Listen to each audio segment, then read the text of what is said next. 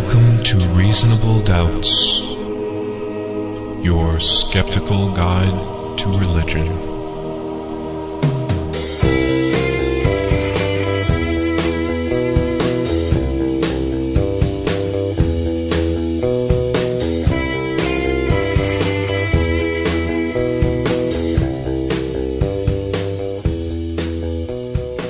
Welcome to Reasonable Doubts, the radio show and podcast for those who won't just take things on faith.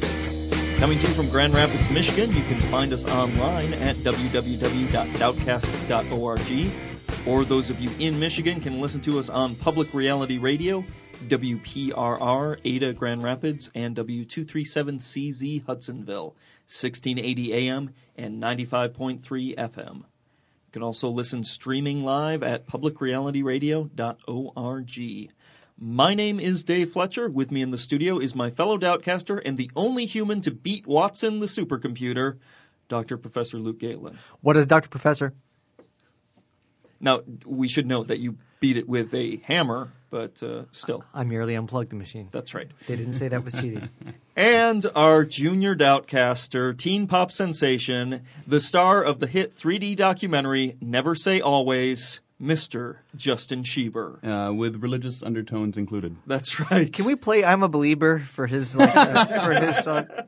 Did you hear the whole Justin Bieber Rolling Stone controversy about abortion? I didn't. They asked him about, he's a Christian, so they asked him about abortion, and he was. Why does anyone care what Justin Bieber has to say about abortion? Please tell us what we should do. In all fairness, I don't think that, yes, he should have been spun that, but then he said, they said, even in cases of rape and incest, you're against that, and he's like, well, everything happens for a reason, and they just published that part, but then Rolling Stone just issued an extension where he said, I can't think of a reason why that would be, why that would happen, but I'm not in a place to judge. So it sort of took the edge off, but there was a little bit of a hoo-ha where he said that he looked like he was doing the whole blame the victim thing, but...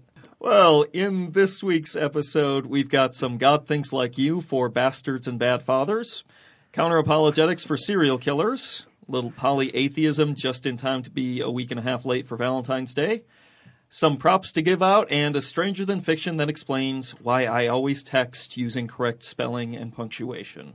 Period. Period. But first, it's been a while since we've looked into our electronic mailbag, and I wanted to take some time this week to do that, because we've gotten some interesting emails of late. We prefer that to actual packages because then we have to have the bomb squad go through those and whatnot. So just send email. Unless you're sending cookies, in which case that's cool. I want to start off here with someone who pointed out something that we didn't talk about on our C.S. Lewis episode.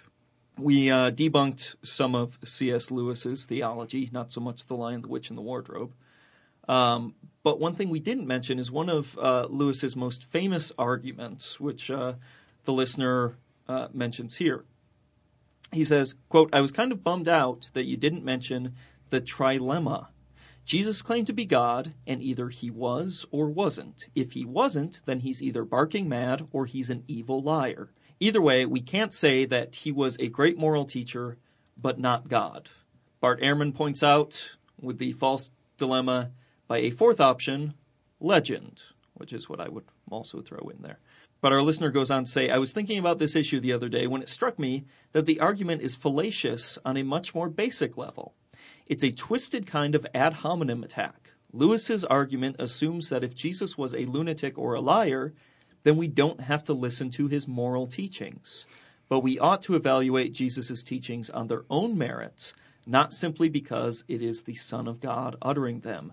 Jesus may in fact have been mad or bad, but he still had some important things to say. No. I found out that Socrates the other day wasn't God, so all his philosophy... Doesn't matter. Nope. Out the window. Yeah, in the same way, if Socrates didn't exist, right?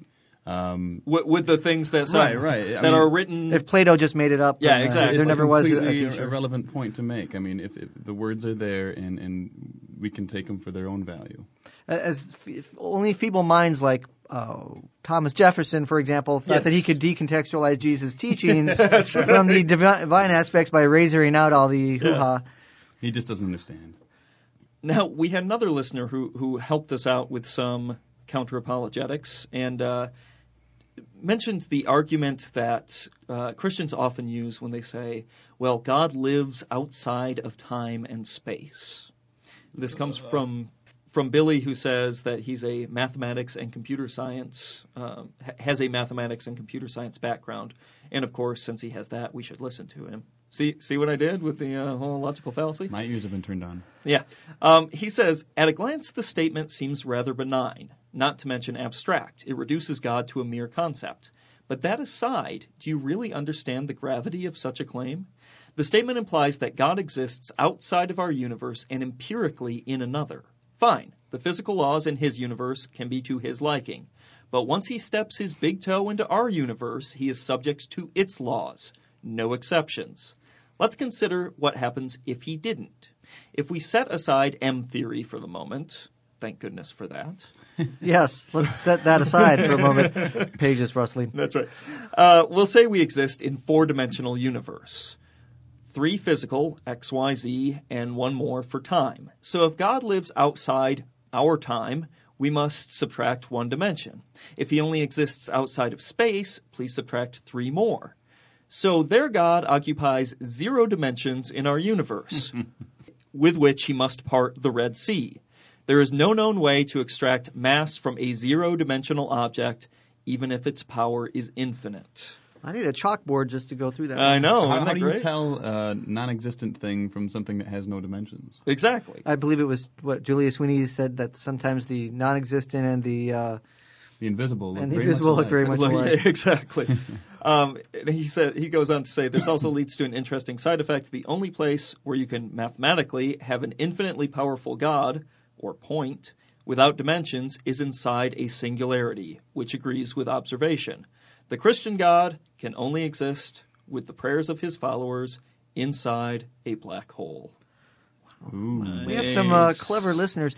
Why don't we have a listener email, liar, lunatic, or Lord contest, and we would assign each email to, I don't even know if that one is either lunatic or Lord. Yeah. Maybe this person's a genius. Maybe he's nuts, because I don't really understand math that well. So, but he's point wrong. taken. If you want to intervene in the physical universe, if you live out in the burbs, you still got to commute to work. So Exactly. God could be living out in some metaphysical burb, but if he's got to change something in the physical world, he's got to commute into town. Yeah, but my God is above the laws of logic, so you're not allowed to actually say any of those things. Certainly, a lot of people are beyond the rules of logic as well. So. We had another email with someone asking a provocative question.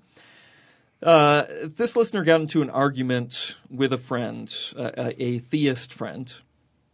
And the theist friend said, quote, he said that if we found ourselves at the pearly gates in front of St. Peter, he would inform him that I was an atheist and should be heading downstairs. Which, by the way, if you need to tell St. Peter that, What? he's not doing a great job anyway. So the friend says... He's a heaven narc? Yeah, exactly. Hey, he's trying to get through the gate. Stop him. And our listener retorted to their friend, I would tell St. Peter, eat a dick, old man, which is apparently a reference to the Boondocks cartoon. And the whole room full of people they were in gasped that the listener would dare to say something so offensive.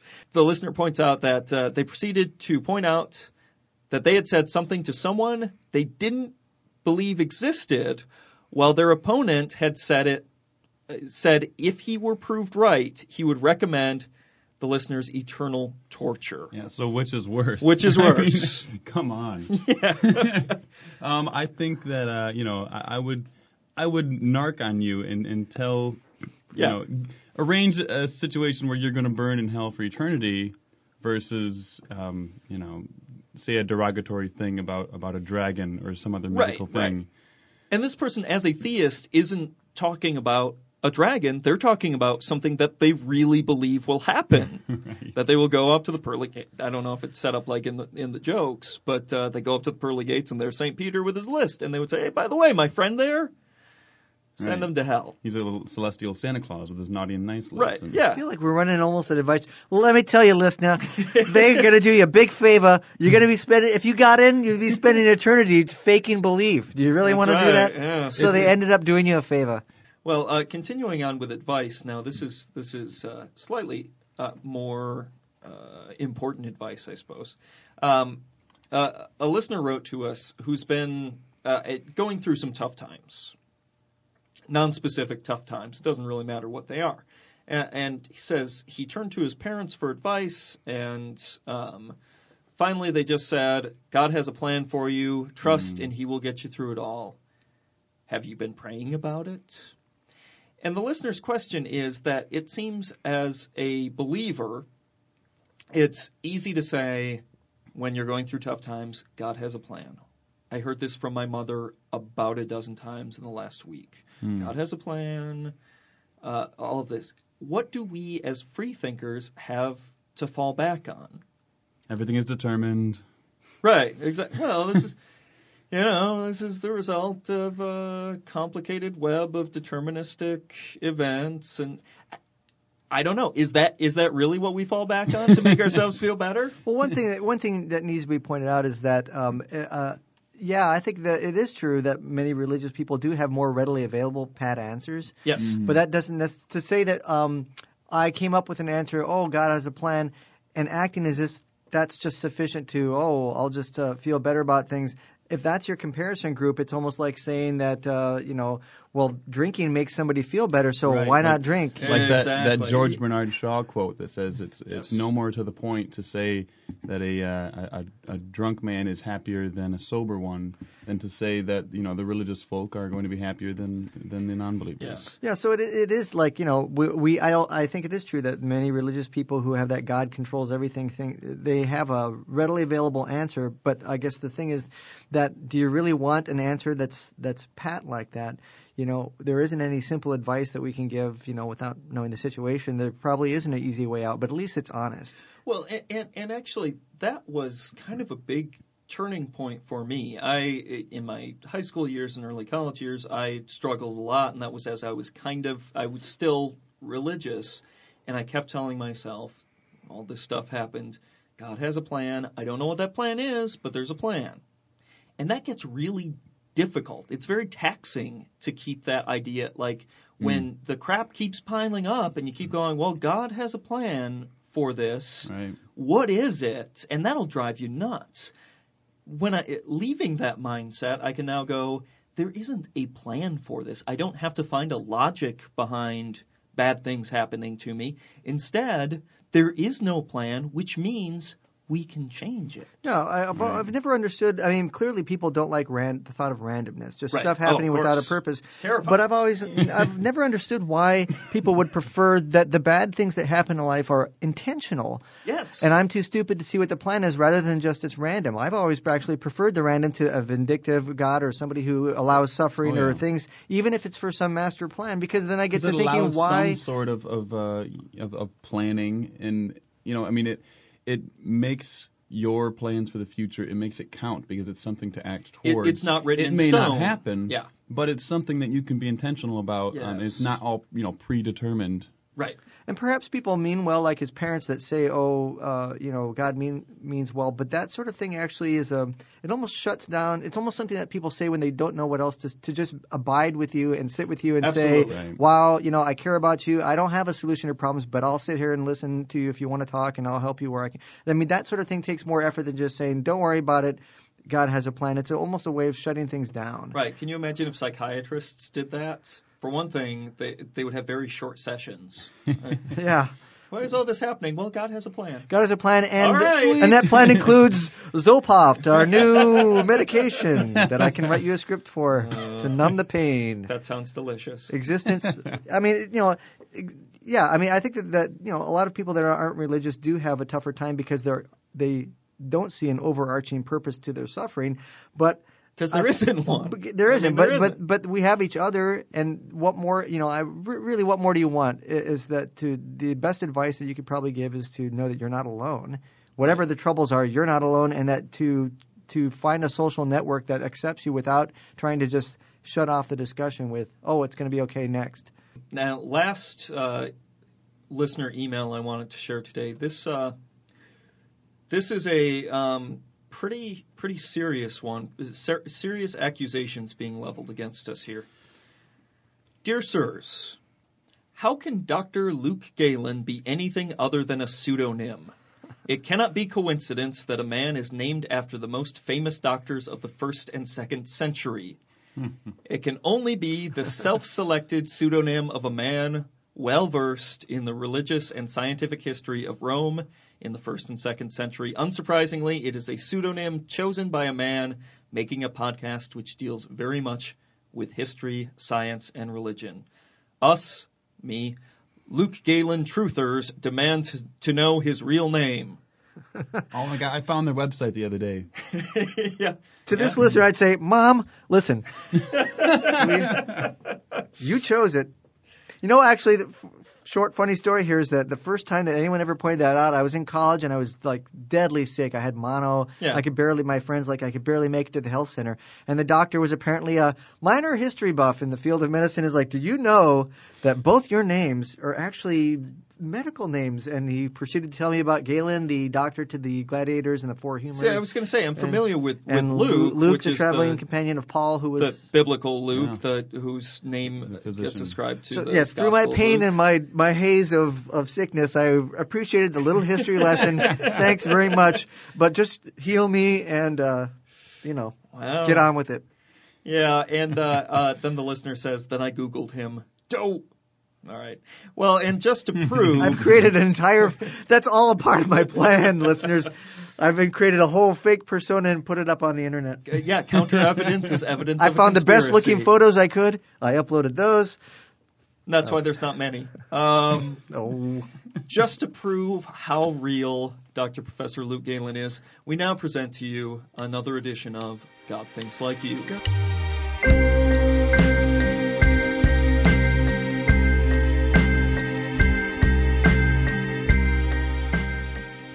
So, Luke, I have a bad relationship with my father, and I'm an atheist. Well, case closed. Yeah, we know where okay, it goes all right. that. I was going to examine your beliefs and the reasons that you have for thinking the way you do, but I don't need to do that because you've just explained why you were. Right, okay, good. That's what I thought, because I was listening to an interview with Paul Vitz, and he made that exact same argument, that atheists are atheists because they have bad relationships with their dads. Yeah, I ran across this Vitz reference actually in my Psych of Religion textbook. Really? Because this is like a 4th edition textbook, and there were some changes from the 3rd one, and they added a bunch of this stuff on. Could atheism be caused by, and they were talking about various things, and one of them is Caused by, like it's a disease. a neurotic. I like that. No, the way they phrased it was a neurotic rejection of God. Oh. They talked about principled atheism versus neurotic rejection of God. And under that paragraph cited people I had never heard of before, like this Dr. Vitz. So Is he a doctor? He is a psychologist, supposedly from okay. Stanford. Yeah, well, I'm using air quotes. So's Dobson, isn't he? That's all you had to say, Dave. That's all you had to say. But the more I poked into some of these readings, the more I found out that there was actually he has a book out, Faith of the Fatherless, which the title says it all. Which I'm going to be reading soon, and I'm really excited about. And if it's as good as he is in interview, I cannot wait. Yeah, so I was looking up research, found the interview of which you spoke, and sure enough, he lays out his theory, based on. Can we call it a theory? Because that has some scientific ideas behind it. Well, if you he lays out his guess. If you in consider this interview. theory as in hypothesis, I guess there we go. The hypothesis, the colloquial use of theory, which is based on.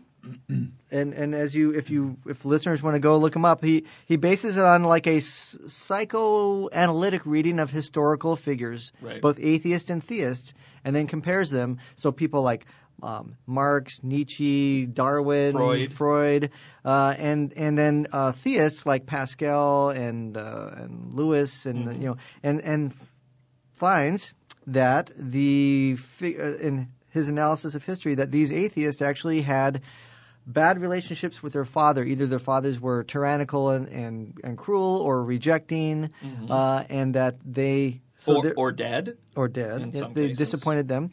And so therefore atheism itself, as the title, Atheism, Faith of the Fatherless, is caused by crappy father relationships. And that theism, that good father relationships preserves theistic belief.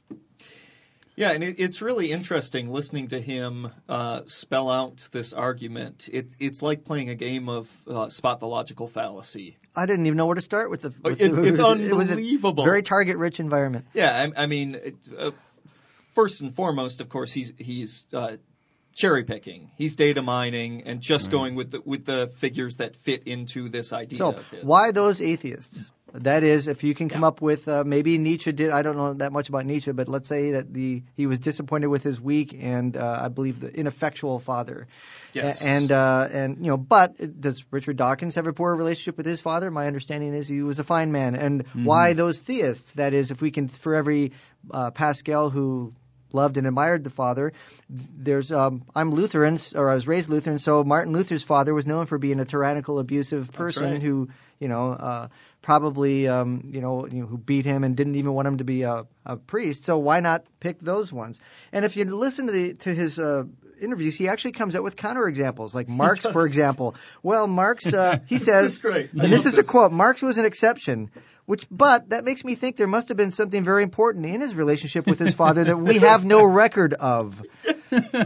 Because he spent his life rejecting his father's social class and the way of life, the capitalist class. So therefore, something might have been going on there that we don't know about. It had to have been about his father, It's but we're completely not sure how. unfalsifiable. Yeah, exactly. Or with Ayn Rand, who apparently admired her father. Yes, and very so, much so. And But he was an atheist, or a skeptic at least. Yes. And because of that, because she had a strong skeptical father, that also made her. He said she identified with her father, who was interesting, stimulating, and skeptical, and that would account for the atheism being passed on through a positive father figure. Her atheism would have been passed on through identification with a skeptical father whom she admired. Wow. So good father, bad father, either way. And I love his excuses for the Christians who have bad fathers. Because, yes, maybe they had bad or absent or weak fathers, but they sought out father figures. Father substitutes. Yes, so, and he, the sort of speculative tone goes throughout the whole thing. Like, for example, with Madalyn Murray O'Hair, who was an atheist, he acknowledged that she, and again, I don't know her history, but apparently she had big fights with her father, and he said maybe her father abused her. Right. Do we know that her father abused her? Maybe he did, but it seems to be that, if you're taking this is not like you said, this is not an empirical study. These are cherry-picked aspects. But his assessment of atheism also is that right at the beginning of the interview, he said, and again, this is a quote, "It's more convenient to be an atheist in our culture. There are no restraints on your sexual behavior or your time commitment to others. You don't have to worry about other things. If you feel needy and you want to help people, you can always vote Democratic and have the government take care of you." So superficial atheists enjoy the relative freedom of not being a believer. I love that he gets his political agenda mixed right in there, too. That, Democrats are needy and they want to help other people. Oh, shame on them. But there's also a certain level of irony with this theory because it explains Freud's atheism by resorting to Freudian theories of development. Now, correct me if I'm wrong, but if Freud is an emotional-based thinker and not rational, should his theories be given credence to explain his it's explain pretty his self-defeating. Yeah, and so there's a psychoanalytic tone here where, for example, he talks a lot about the importance of a father. He said fathers are important for encouraging thinking. Mm-hmm. Mothers are important and foundational for emotional development. Right. But fathers are important in childhood and adolescence. The commonest way in which bad fathers promote is their sons become criminals because our prisons are filled with fatherless boys. Which, I'll give him that point. There are a lot of people in prison who don't have fathers. But you know what? Not a lot of atheists. Not a lot of atheists in prison. A lot of Christians in prison there. Yeah. So the analytic theory, though, and I think I've mentioned in previous podcasts, I don't know the number, but I've mentioned the attachment theory of development, which suggests that children form, based on John Bowlby's model of secure and insecure attachments, it's an evolutionary model of development, that if you have a caregiver and you're securely attached, that means you develop a close relationship where you rely upon the caregiver, that sets up certain temperaments throughout childhood, Whereas if you're insecurely attached, if let's say mom is unpredictable or crazy or or cold, then the child has an insecure attachment. It's similar to the analytic theory, but there's more of a research basis because you can actually test and measure things like, is the child, securely or insecurely attached? They have tests. Right. But that actually does predict that if you have a secure attachment with your parent, that values become more easily transmitted from parent to child. That is, if you're contrary to that, if you have an insecure attachment, you tend to not have transmission from parental to the next generation of values. So does that suggest that a lot of us apostates, people whose parents were religious, who were raised religious, and then became non-religious, are people who had less strong relationships with their parents, and conversely, people who find religion later in life? Yes. So here's the thing. What you've picked up on is two things. One is that the second one first, and that is that this applies not only to religious parents and having apostate kids, but also to having non or nominally religious parents and having convert religious kids. That is, attachment theory has shown, this is I think what we talked about in earlier episodes, that if you have an insecure attachment to your parent, there's a more likelihood that the child will undergo a religious conversion to religion later on. Right. And that's been sort of longitudinally established, as opposed to a stable, a secure attachment would lead to more or less a steady state.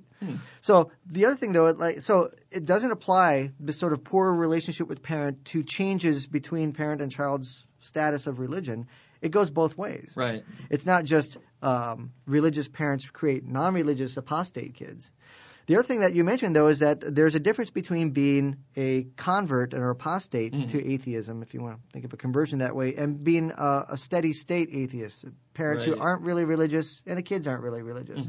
So this whole theory of saying, well, if people are atheists, it's because they have crappy parental relationships, that doesn't explain at all about people who never had religion to begin with.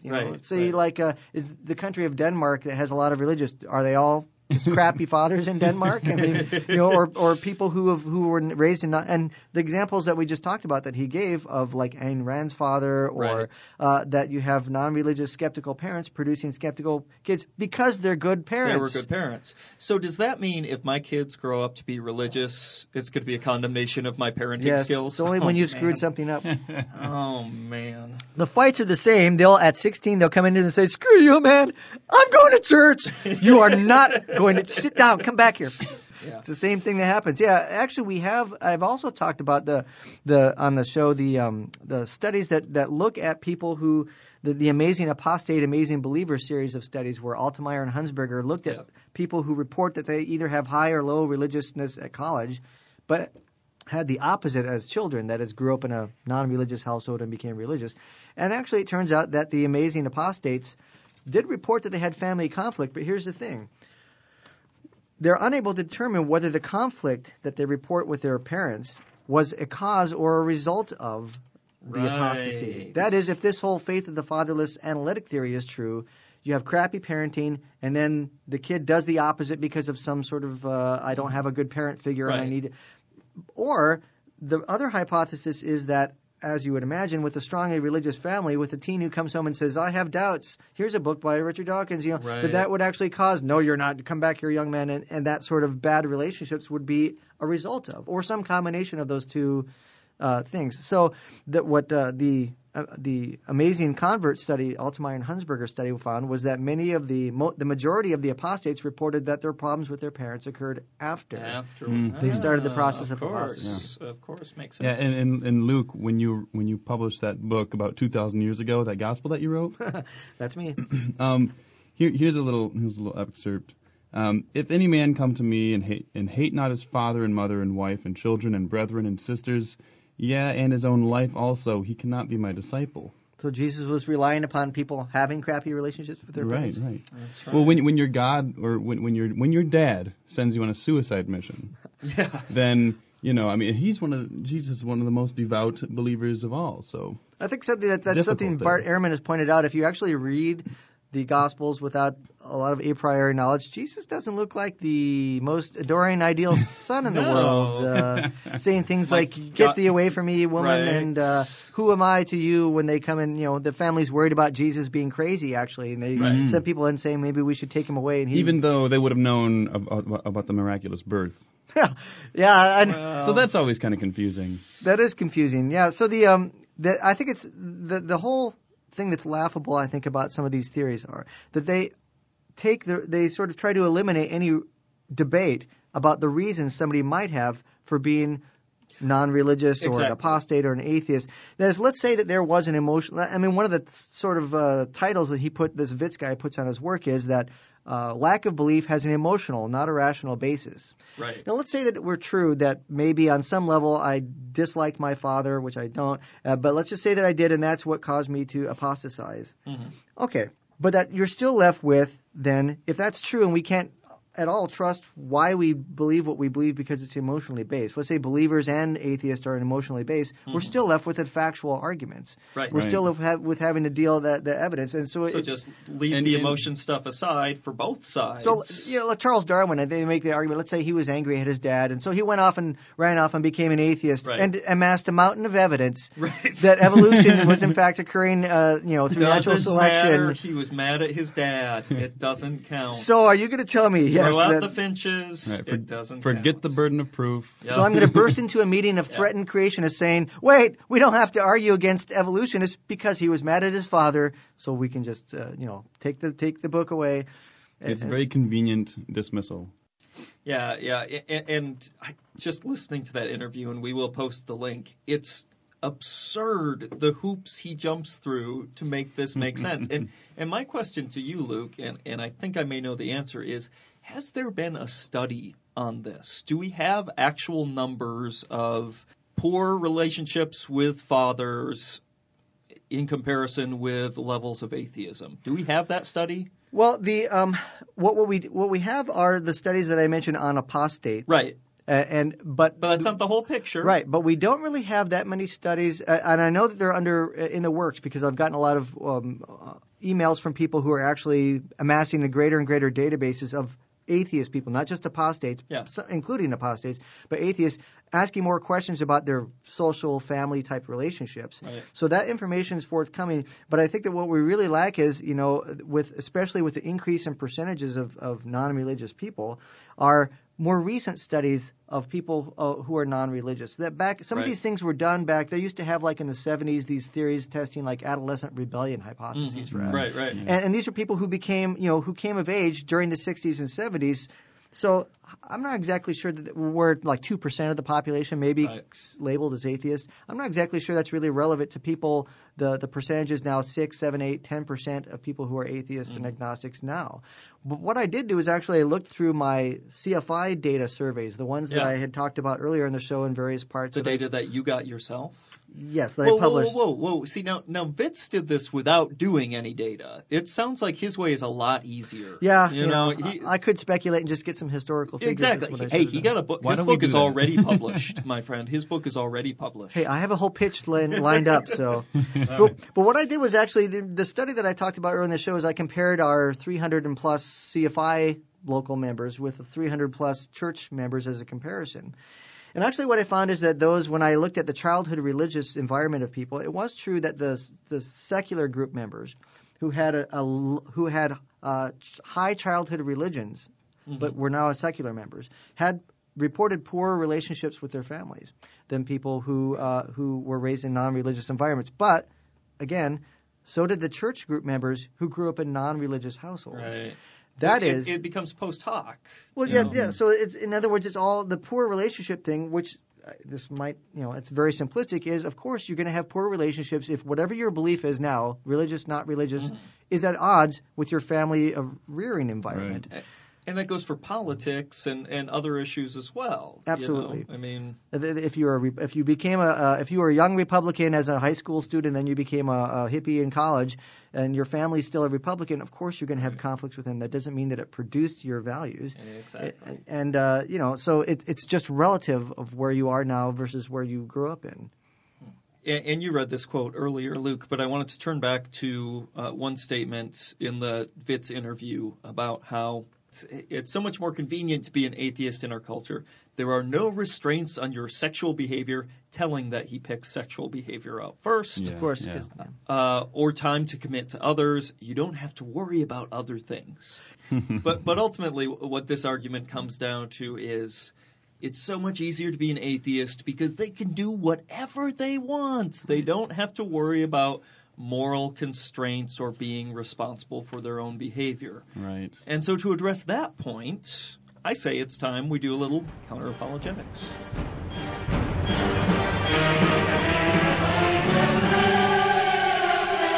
Hide your faith from the light of reason. It's now time for counter-apologetics. So this week's counter-apologetics is on the topic of morality. I recently found a blog post on toughquestionsanswered.org entitled, get this, How Did Jeffrey Dahmer Define Morality? By Mr. Bill Pratt.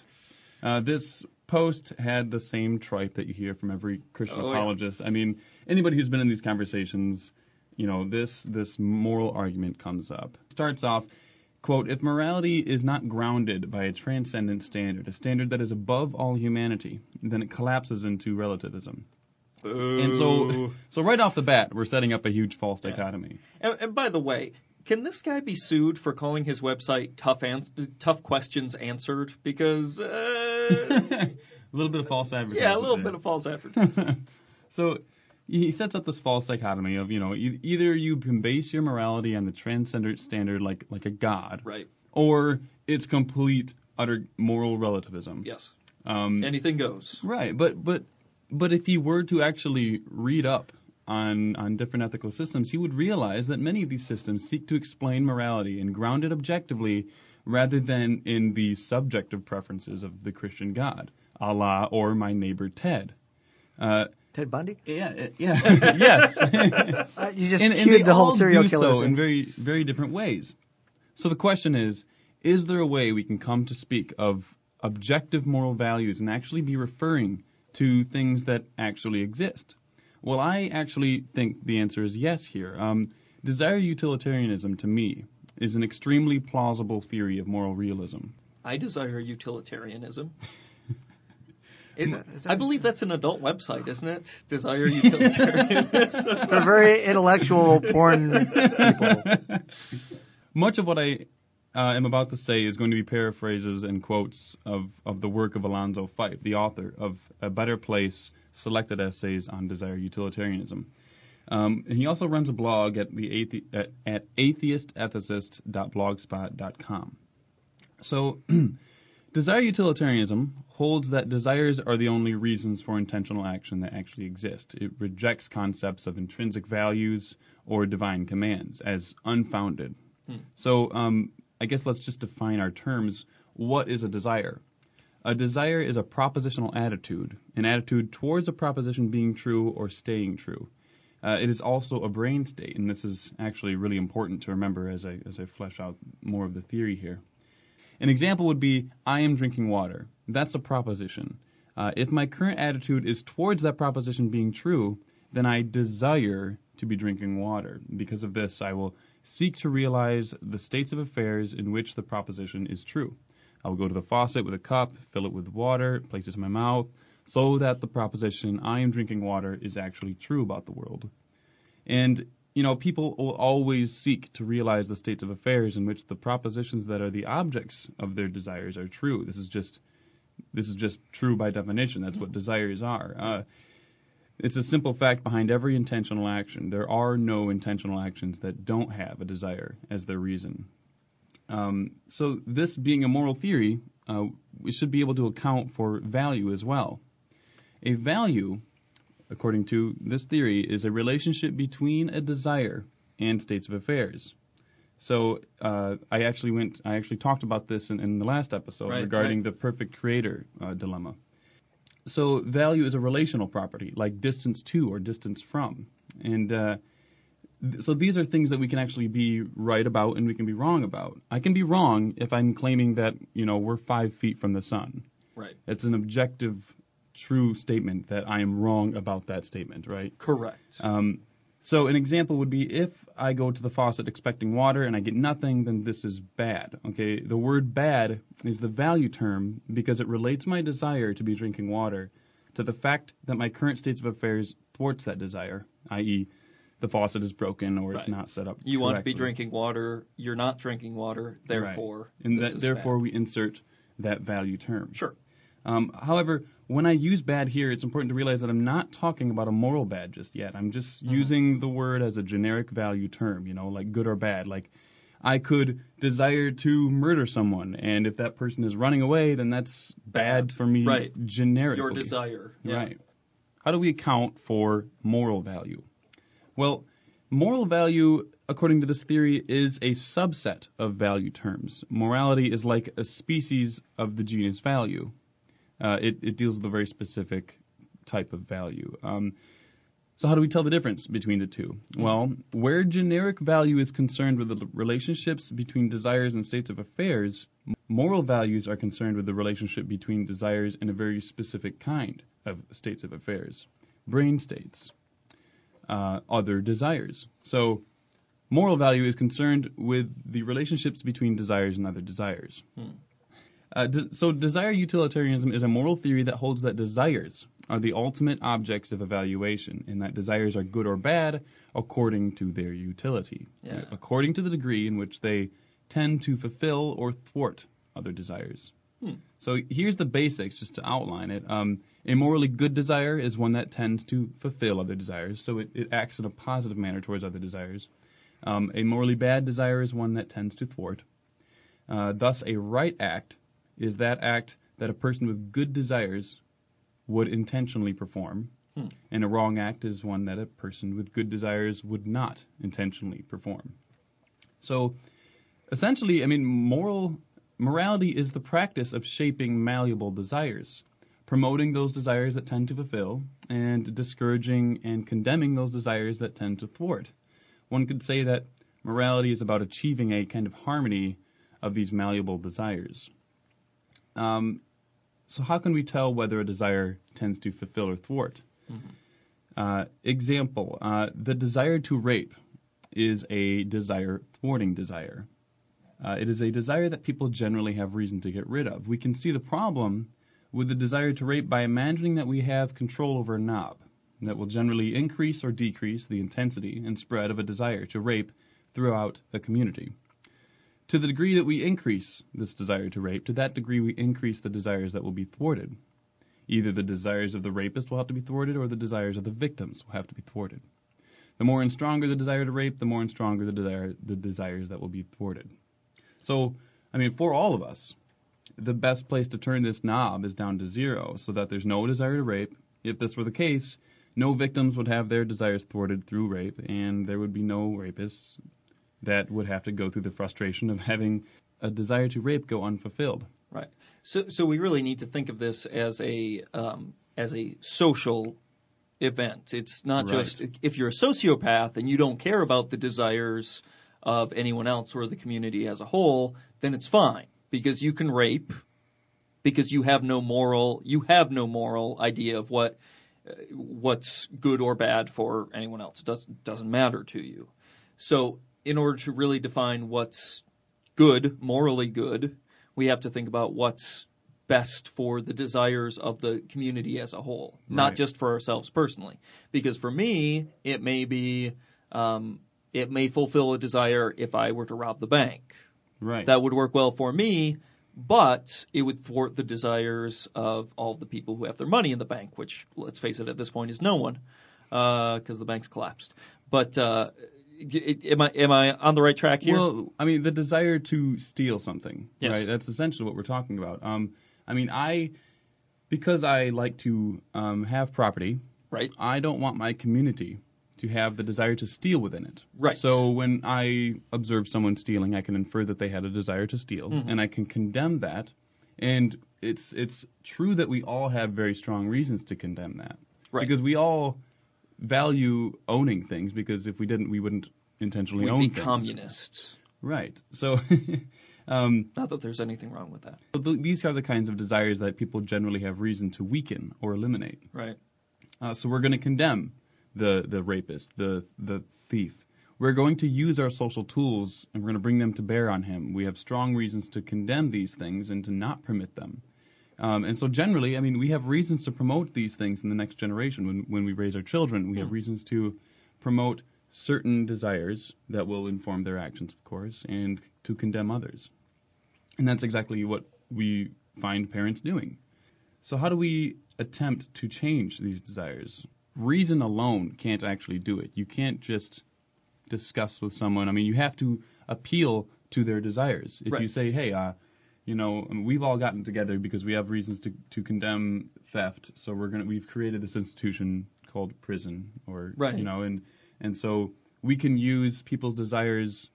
We can appeal to them and say, hey, you obviously are, because you have desires, you want to fulfill them. Now, if you steal, we're going to put you in this place which will significantly reduce your ability to fulfill your other desires. Right. So that's how we appeal to people.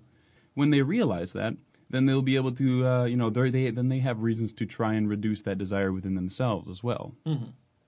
Why should someone be a desire utilitarian? I mean, this is a valid question, but I think the answer is that, you should only be it. Be one, see morality in this way if you think that the propositions behind it are actually true, if the claims of desire utilitarianism are true. If you can agree with them, then you have a reason to subscribe to it. I mean, just like any kind of theory, right?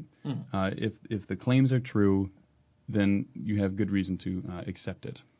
In closing here, desire utilitarianism shows us that by changing bad desires into good desires in our community and within ourselves, we can foster states of affairs where there is the highest probability that our ratio and the ratio of those that we love of desires fulfilled to desires thwarted will be as high as possible now and in the future. This article that was bringing up the whole Jeffrey Dahmer thing, if you don't have a transcendent standard, you're not accountable to anybody. Right. I mean, we know that that's just not correct. Clearly not the case. Yes. We live in social groups. Right. So everything that we do that affects other people, they have reasons to condemn us for it. So we have good reasons to try and align our desires with those things that tend to fulfill. And also the golden rule type of thing covers a lot of things, even logically, not just through emotion of empathy, but through the principle of non-contradiction. I shouldn't recommend a moral principle for you to abide by that I can't abide by myself. Yeah, exactly. So why do I not drive like a maniac because I just want to get home quicker? Because my life suffers if other people drive like a maniac. Yes. So I recommend that you drive sensibly. That means that I have to drive sensibly. I can't privilege my needs above yours. And that covers 90-some% of moral situations by logical non-contradiction that I can't recommend a rule. If I'm Jeffrey Dahmer, I might want to eat somebody's liver, with fava beans in a canty. But I wouldn't want to if somebody ate my liver with fava beans in a canty, so I shouldn't do it. And that's so. I'm just not contradicting my own principle. It's not. It won't cover all situations. It's not completely adequate, but it is a great ground rule to start at. But the thing that I always found that was the most sort of problematic for utilitarian, though, is that those people that make the argument that, okay, if society benefits from whatever benefits the most people, what do you do in a situation where, let's say you have the situation where you have a rare blood type and there's 5 other people that need organs donated? Would I be justified in killing you and distributing your organs to save 5 people? Now, from a pure utilitarian would say that 5 people benefit and too bad for you. It's one like pushing the fat life. guy on the train tracks. Right. Well, what this would say is that we shouldn't actually assess the action. Right. What we should be doing is assessing the desire behind it. So the desire to end someone's life prematurely, right, is a desire that tends to thwart other desires. Right. So yeah, I mean, I guess you could make a case for the greater good. If a whole lot of people are going to be saved for the death of one person, but according to this theory, it seems to suggest that the desire to kill is a desire that tends to thwart other desires, and so we have good reasons to condemn it across the board. Now, of course, there are going to be exceptions with different specifics of situations, and those can be assessed through other criteria. And these are the kind of questions that Alonso actually addresses on his blog that are really, he actually takes this and brings it to, applied ethics and shows you, according to this theory, here is how you would handle particular situation A, situation B.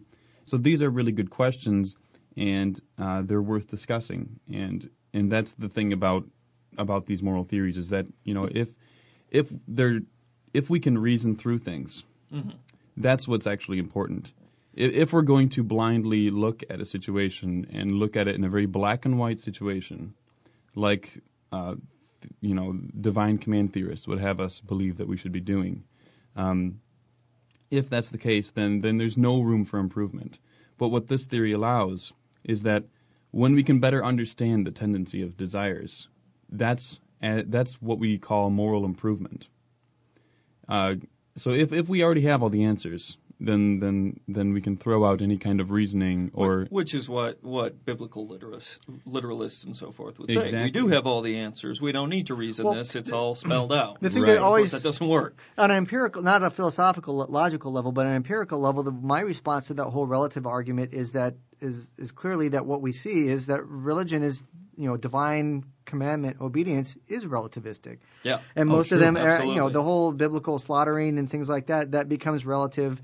That's relativistic. Morality becomes whatever God says it is. Right. So why is it right for, it's for covenantal relativism, really. Yeah. Depending on the time you're living and the covenant you're under, there are different things. Under one covenant, you're commanded to kill a witch when you come by her. Right. In another, you are told not to murder. You're told not to. Right. Do that. Right. Yeah. So the way that I always respond to the atheist is just morally relativistic is that is that at least we attempt to hash things out logically through things like arguing about philosophy and utilitarianism, right. Whereas saying God wants me to do it is clearly a road to right. the ultimate form of relativism. I'm doing this, yes. And with a 4,000-page text that's contradictory in many places, you can make a case for basically anything in a relativistic way. Right.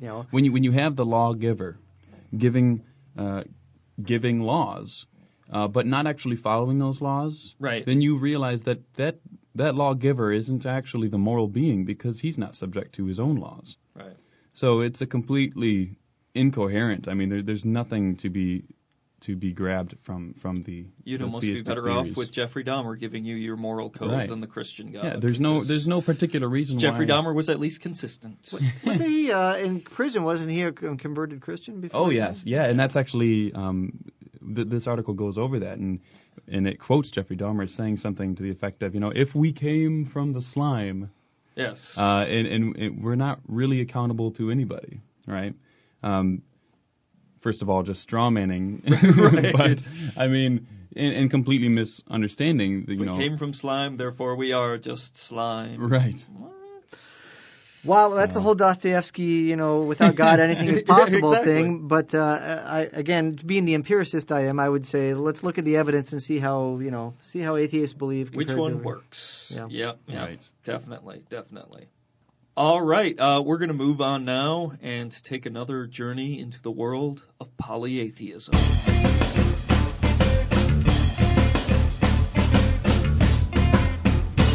By the way, before I start, I wanted to throw out a thank you to John, one of our listeners, who created a logo for polyatheism. Ooh. He sent us a picture of a polyatheism logo, and it's awesome. That'll end up. Where's my God thinks like somewhere. You logo? How come he gets a logo? What? I've been looking for a new tattoo. What can I tell you? Anyway, this visit to the world of polyatheism takes us to the only place with more people with pasty complexions than the San Diego Comic-Con, Ireland. Which is a joke I can make because I'm both a pasty comic book geek and Irish. Okay, I'm not Irish, but I did play an Irish What's drug that bright dealer object once. in the sky? Back to the dungeon. And with Valentine's Day not yet a distant memory, I thought this week we could talk about the Celtic love god Angus. Or as it's pronounced originally, Angus. That's more Scottish. What's the distinction? I don't see. No true Scotsman. Yeah. In many ways, Angus is a god of forbidden love. Even his own birth is the result of a tryst between the water goddess Boan and Dagda, the good father god of the Celts.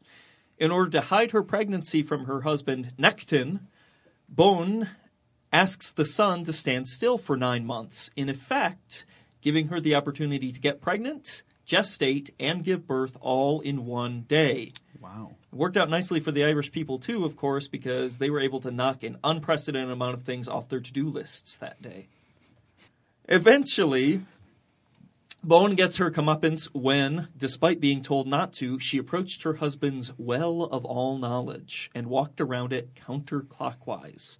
This upset the well so much that it boiled over in a rage and spilled out and became Ireland's Boyne River, named after the goddess whose ill-advised counterclockwise walking led to its creation and her own drowning. We have a Boyne Mountain here. Is that where that's from?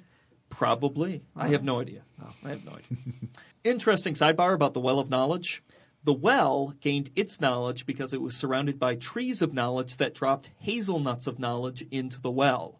After the water spilled out and became the Boyne River, a salmon swam into it and became the Salmon of Knowledge, which the great hero Finn McCool eventually ate and gained great knowledge from. So Finn McCool ate the Salmon of Knowledge that swam in the River of Knowledge that spilled out from the Well of Knowledge that was fed by the hazelnuts of knowledge. Ignored by his father, Angus was raised by his half-brother Midir, who was in turn killed by Angus's stepfather, Elkmar. According to scholar Paul Vitz, this all contributed to the love god's atheism in his adulthood. I was waiting for that connection. When Angus came to claim his share of inheritance from Dagda, he found that his good daddy had already divvied up all of his land amongst his other children. Disappointed, but still rather clever, Angus asked his deadbeat dad if he could stay in an area near his mother's river for, quote, a day and a night. Dagda agreed, forgetting that there are no indefinite articles in their language, and thus a day and a night is indecipherable from day and night. And thus Angus had claim to the land forever and ever. It's kind of like the garage behind your parents' house. Exactly. Cozy. Yeah. It's the best you can do. Oh, we run electric out there for you. Other stories involving Angus include him killing a poet for writing nasty things about one of Angus's brothers, Angus killing his own foster mother, and Angus losing his foster daughter to the seductive Christianity of St. Patrick. Ooh. Oh, Yeah. the Celts meet Patrick. St. This Patrick time it's personal. That's right. Swaying his hips back and forth. And of course, it's important that we note that all of the Celtic mythology we have was written after the Christians showed up. So everything we have, Really? it's all tainted by the Christian worldview. So St. Patrick showing up here to steal the foster daughter of one of the Celtic gods is about a lot more than just a god losing It's his a foster metaphor. daughter. Yes. Angus had some good fortune in his own love life, including finding the woman of his dreams. Literally, he dreamt of a woman, and after 3 years, he, along with the help from some of his family and friends, was able to find her. Unfortunately, when they did find her, she was part of a 150-woman chain gang. Which, This is like a Grindhouse movie, right? This is awesome. This is a Grindhouse Keep going. it prison certainly flick. should be. And these women were all due to turn into swans on November 1st. Sweet. Yeah, kind of like the Black Swan, only with less masturbation. Oh, yeah. Or more, I guess, depending on... anyway. Angus was told that if he could identify her after she turned into a swan, then he could have her. As luck would have it, he could. And then he himself turned into a swan, and the two made beautiful music I wonder together. what the distinguishing features were that he was able to point out. A birthmark or something? Yeah, there you I don't go. know. There's got something. Maybe her smell. She smelled like a swan in life, too, so that was kind of the confusing part. The most of the love god Angus's story has been forgotten in popular culture. There is still one sign of him that persists. You see, Angus had 4 little birds flying around him, sending out love into the world, giving kisses. And those little birds were depicted by 4 X's. Oh. X. Love and kisses. X. So when you sign your Valentine's Day cards with it XOXOXO, remember that the X's are a tribute to Angus, who happens to be one more god worth not believing in. And let's move on to some props. These are both listener-supported props mentions. One of them comes from Australia, from Phil in Australia, who says that this Tuesday, which is now a week or two ago, his 11-year-old will be taking part in an ethics class at his public school. For the past 6 years, he has had to sit and do nothing while other students participated in special religious education, a program run by volunteers and the local churches. Any child opting out of the SRE was not allowed to do anything that would give them an academic advantage over the SRE kids, and they couldn't do anything interesting for fear of the SRE kids wanting to do it instead of going to scripture class. So the school bought a sensory deprivation tank. Yeah. Laser tag. I imagine it was basically, study hall. You just sit there with a book. I tell you, I don't know if any of our friends down under can do this or know of anybody. I would just love to see a study where they follow kids who take secular ethics courses versus the standard religious courses over the course of a year, and then give them some sort of measure of ethical reasoning. Who's pregnant? Please. Yeah, well, you can do a behavioral measure too, Right. but I would love to see a study that actually compares the instructional, whether there's any Right. difference or whether one is superior. or Looking not. at the great philosophers versus looking at the scripture. I think it's great. This is huge props to Australia for, I guess, after 6 years, finally figuring out something they could do with the kids who didn't opt into or the kids who did opt out of the special religious education. So it's a big step in the right direction. And ethics classes, I wish we offered that here in elementary and high school. Could you imagine the transition from, well, why shouldn't I hit my friend there? Well, let's turn to page 50 and see what God says about the two, because you wouldn't like to be hit. Any questions? Yeah. It's a much better way to approach it. Yeah. And another props comes from another dazzling exotic land, Hawaii, which, by the way, is not a state. And Obama is not really the president. That's just to balance out all of the Palin bashing we've been doing the last few episodes. Right. In the state of Hawaii, the state Senate banned all opening prayers for the Senate as of this January 20th, and this comes to us from Charles. This is the first state to do this that said we may not have prayers before state Senate meetings. Well, have you seen those videos with the guys getting tackled? And it was in Hawaii. Was really cool. Yeah, that's what a happens. guy stood up and voiced his objections and was arrested for it. And thrown to the ground. Was he tased? He might have the been camera tased. was smashed. Oh, really? Yeah. So now they've changed their law, and it's great because you know what? There is no place in government for prayers before meetings, and these are totally. One of the reasons the gentleman who was arrested was objecting is because it was a Christian prayer. This was not a non-denominational. It wasn't a broad prayer. It was an appeal to Jesus Christ, our Lord and Savior, et cetera, et cetera. Again, I say that they should show up. If they wouldn't have passed this, they should show up in authentic Hawaiian native garb and do some of their rituals to their gods, because there's no reason why the state could pick and choose and say, oh, we're not going to, we'll have none of that. Sacrifice some virgins, right before Throw you them get into to a work. volcano, This just is a our- stereotype.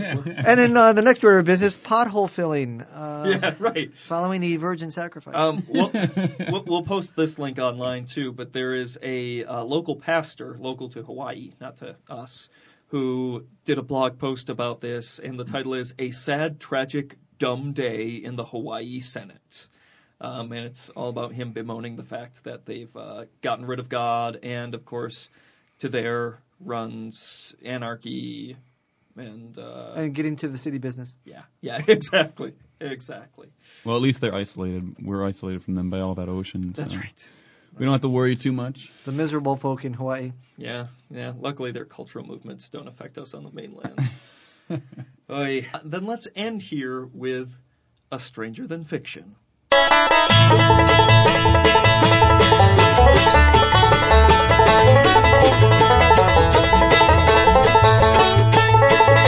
Grammar Nazi? Then you're probably an atheist. This comes from a blog post. The blog is Epiphenom. Good title, Epiphenom. That's Tom Reese. We've had him on our show before. Yep.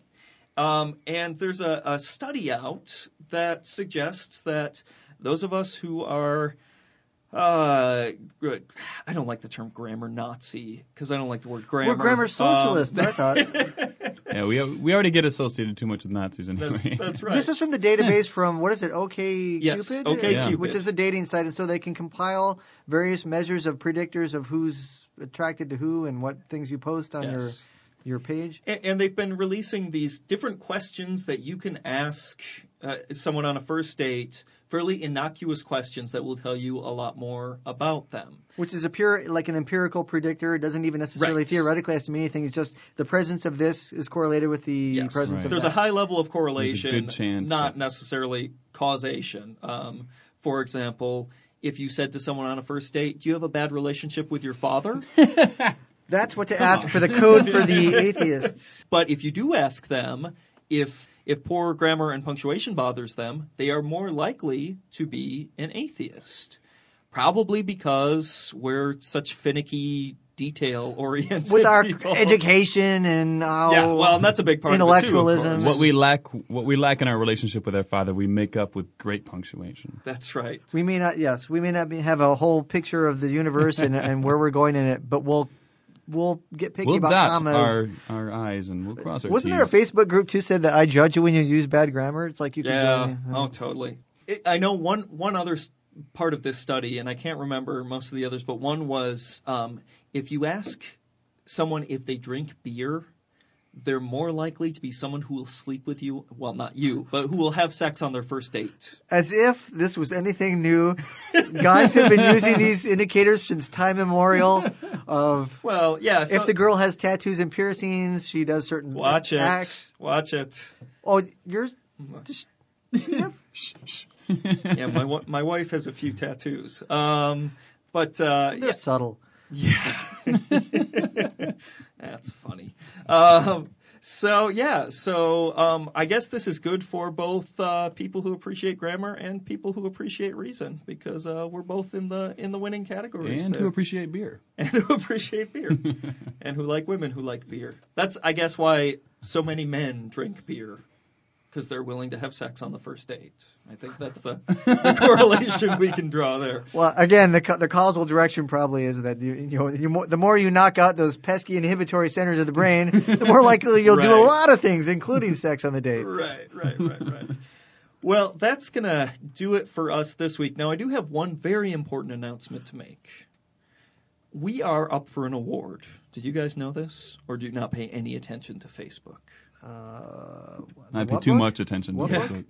We're up for an award through About.com in their atheist and agnostic category, and there are a bunch of subcategories, including best blog, best website, forum, etc. And we are up for the best podcast. And currently, we, at least last time I checked, we were dead center. We had 2 above us and 2 below us. But the top one, which is a very good show, Atheist Experience, currently when we record this is the top vote getter, is slaughtering everyone. Right. No offense to them, but if you like this show and you want to show your support, if every one of our listeners votes once for Reasonable Doubts as the best atheist/agnostic podcast on About.com, and we'll post the link, and we'll post it on Facebook every day, and be on the link on our website. If everyone votes once, we should be able to win, as long as the other podcasts don't come up with the idea of telling their listeners the same thing. We're shameless. Right. And then this isn't a guilt trip. It's it's like those Oscar campaigns where we put out a spread and variety magazine of voting. Sure, it's a free service, but you're not obligated. No. You're not obligated. Of course not. But if we don't win and they have the award go to Atheist Experience, I'm going to knock back a few and go up and grab the mic and say, "Yo, I'm going to give me the mic for a minute." Yo. I'm going to pull a Kanye. I'm going to let you finish. So we would certainly appreciate all the votes we get there. But if you have anything else to say to us other than clicking yes to say you like us on About.com, you can send us emails at doubtcast@gmail.com. You can also follow us on Facebook or Twitter /Doubtcast. We'll be back next time with another Reasonable Doubts, your skeptical guide to religion.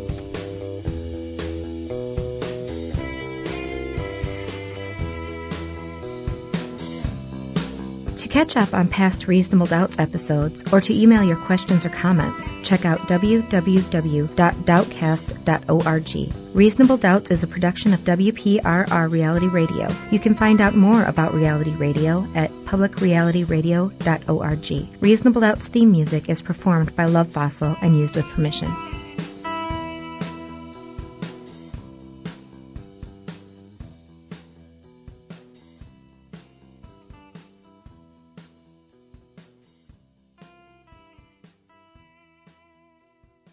I just have a general question: is when you have your kids' bedtime reading story, do you ever like read a mythology as part of like fairy tale stories? Yeah, because none of that is like even R-rated. It's all NC-17. Well, I read The Baby, the Epic of Gilgamesh, and she was all about that. But I could just picture in my mind's eye, I can see the Fletch family. Everyone's lined up by size in their little beds, and he cracks open a musty volume and starts to narrate the story of a lusty princess, and to raise a lot of. But why would he masturbate? The fun part is there's a lot of kids' versions of classic myths which are so watered down. Well, look at the Grimm's fairy tale. Yeah, exactly. The Grimm's fairy tale. No Zeus impregnating a woman as a golden shower. That's in there. Anyway, I'd tell Christians, you know what? Harry Potter's about as good as you're going to get for safe fantasy. If you want to go back to the classics, knock yourself up because they'll be even more damaged.